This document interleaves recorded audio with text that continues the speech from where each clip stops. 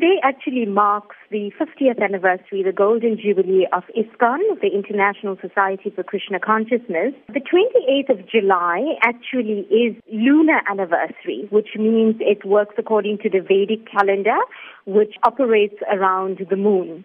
Whereas the 13th of July, it was earlier on this month, it was actually the solar anniversary.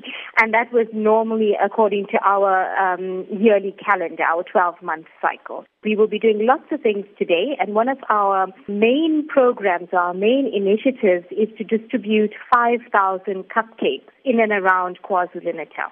Tell us why cupcakes in particular. Cupcakes are synonymous with birthdays, so we felt that the Hare Krishna celebrating our 50th birthday would do the same, and we would distribute cupcakes. Tell us how this has been received by those in and around the community of Chatsworth. It's been well received by the community of Chatsworth because we've had the bakery at our temple going on from, I think, Tuesday and Wednesday baking these cupcakes. And we've had volunteers coming in on Wednesday, the whole of Wednesday, to pack them. And then we've got people distributing them today all over KZN, and that's from hospitals to schools to the airport as well as to the mayor's parlor. And is there anything significant about these cupcakes?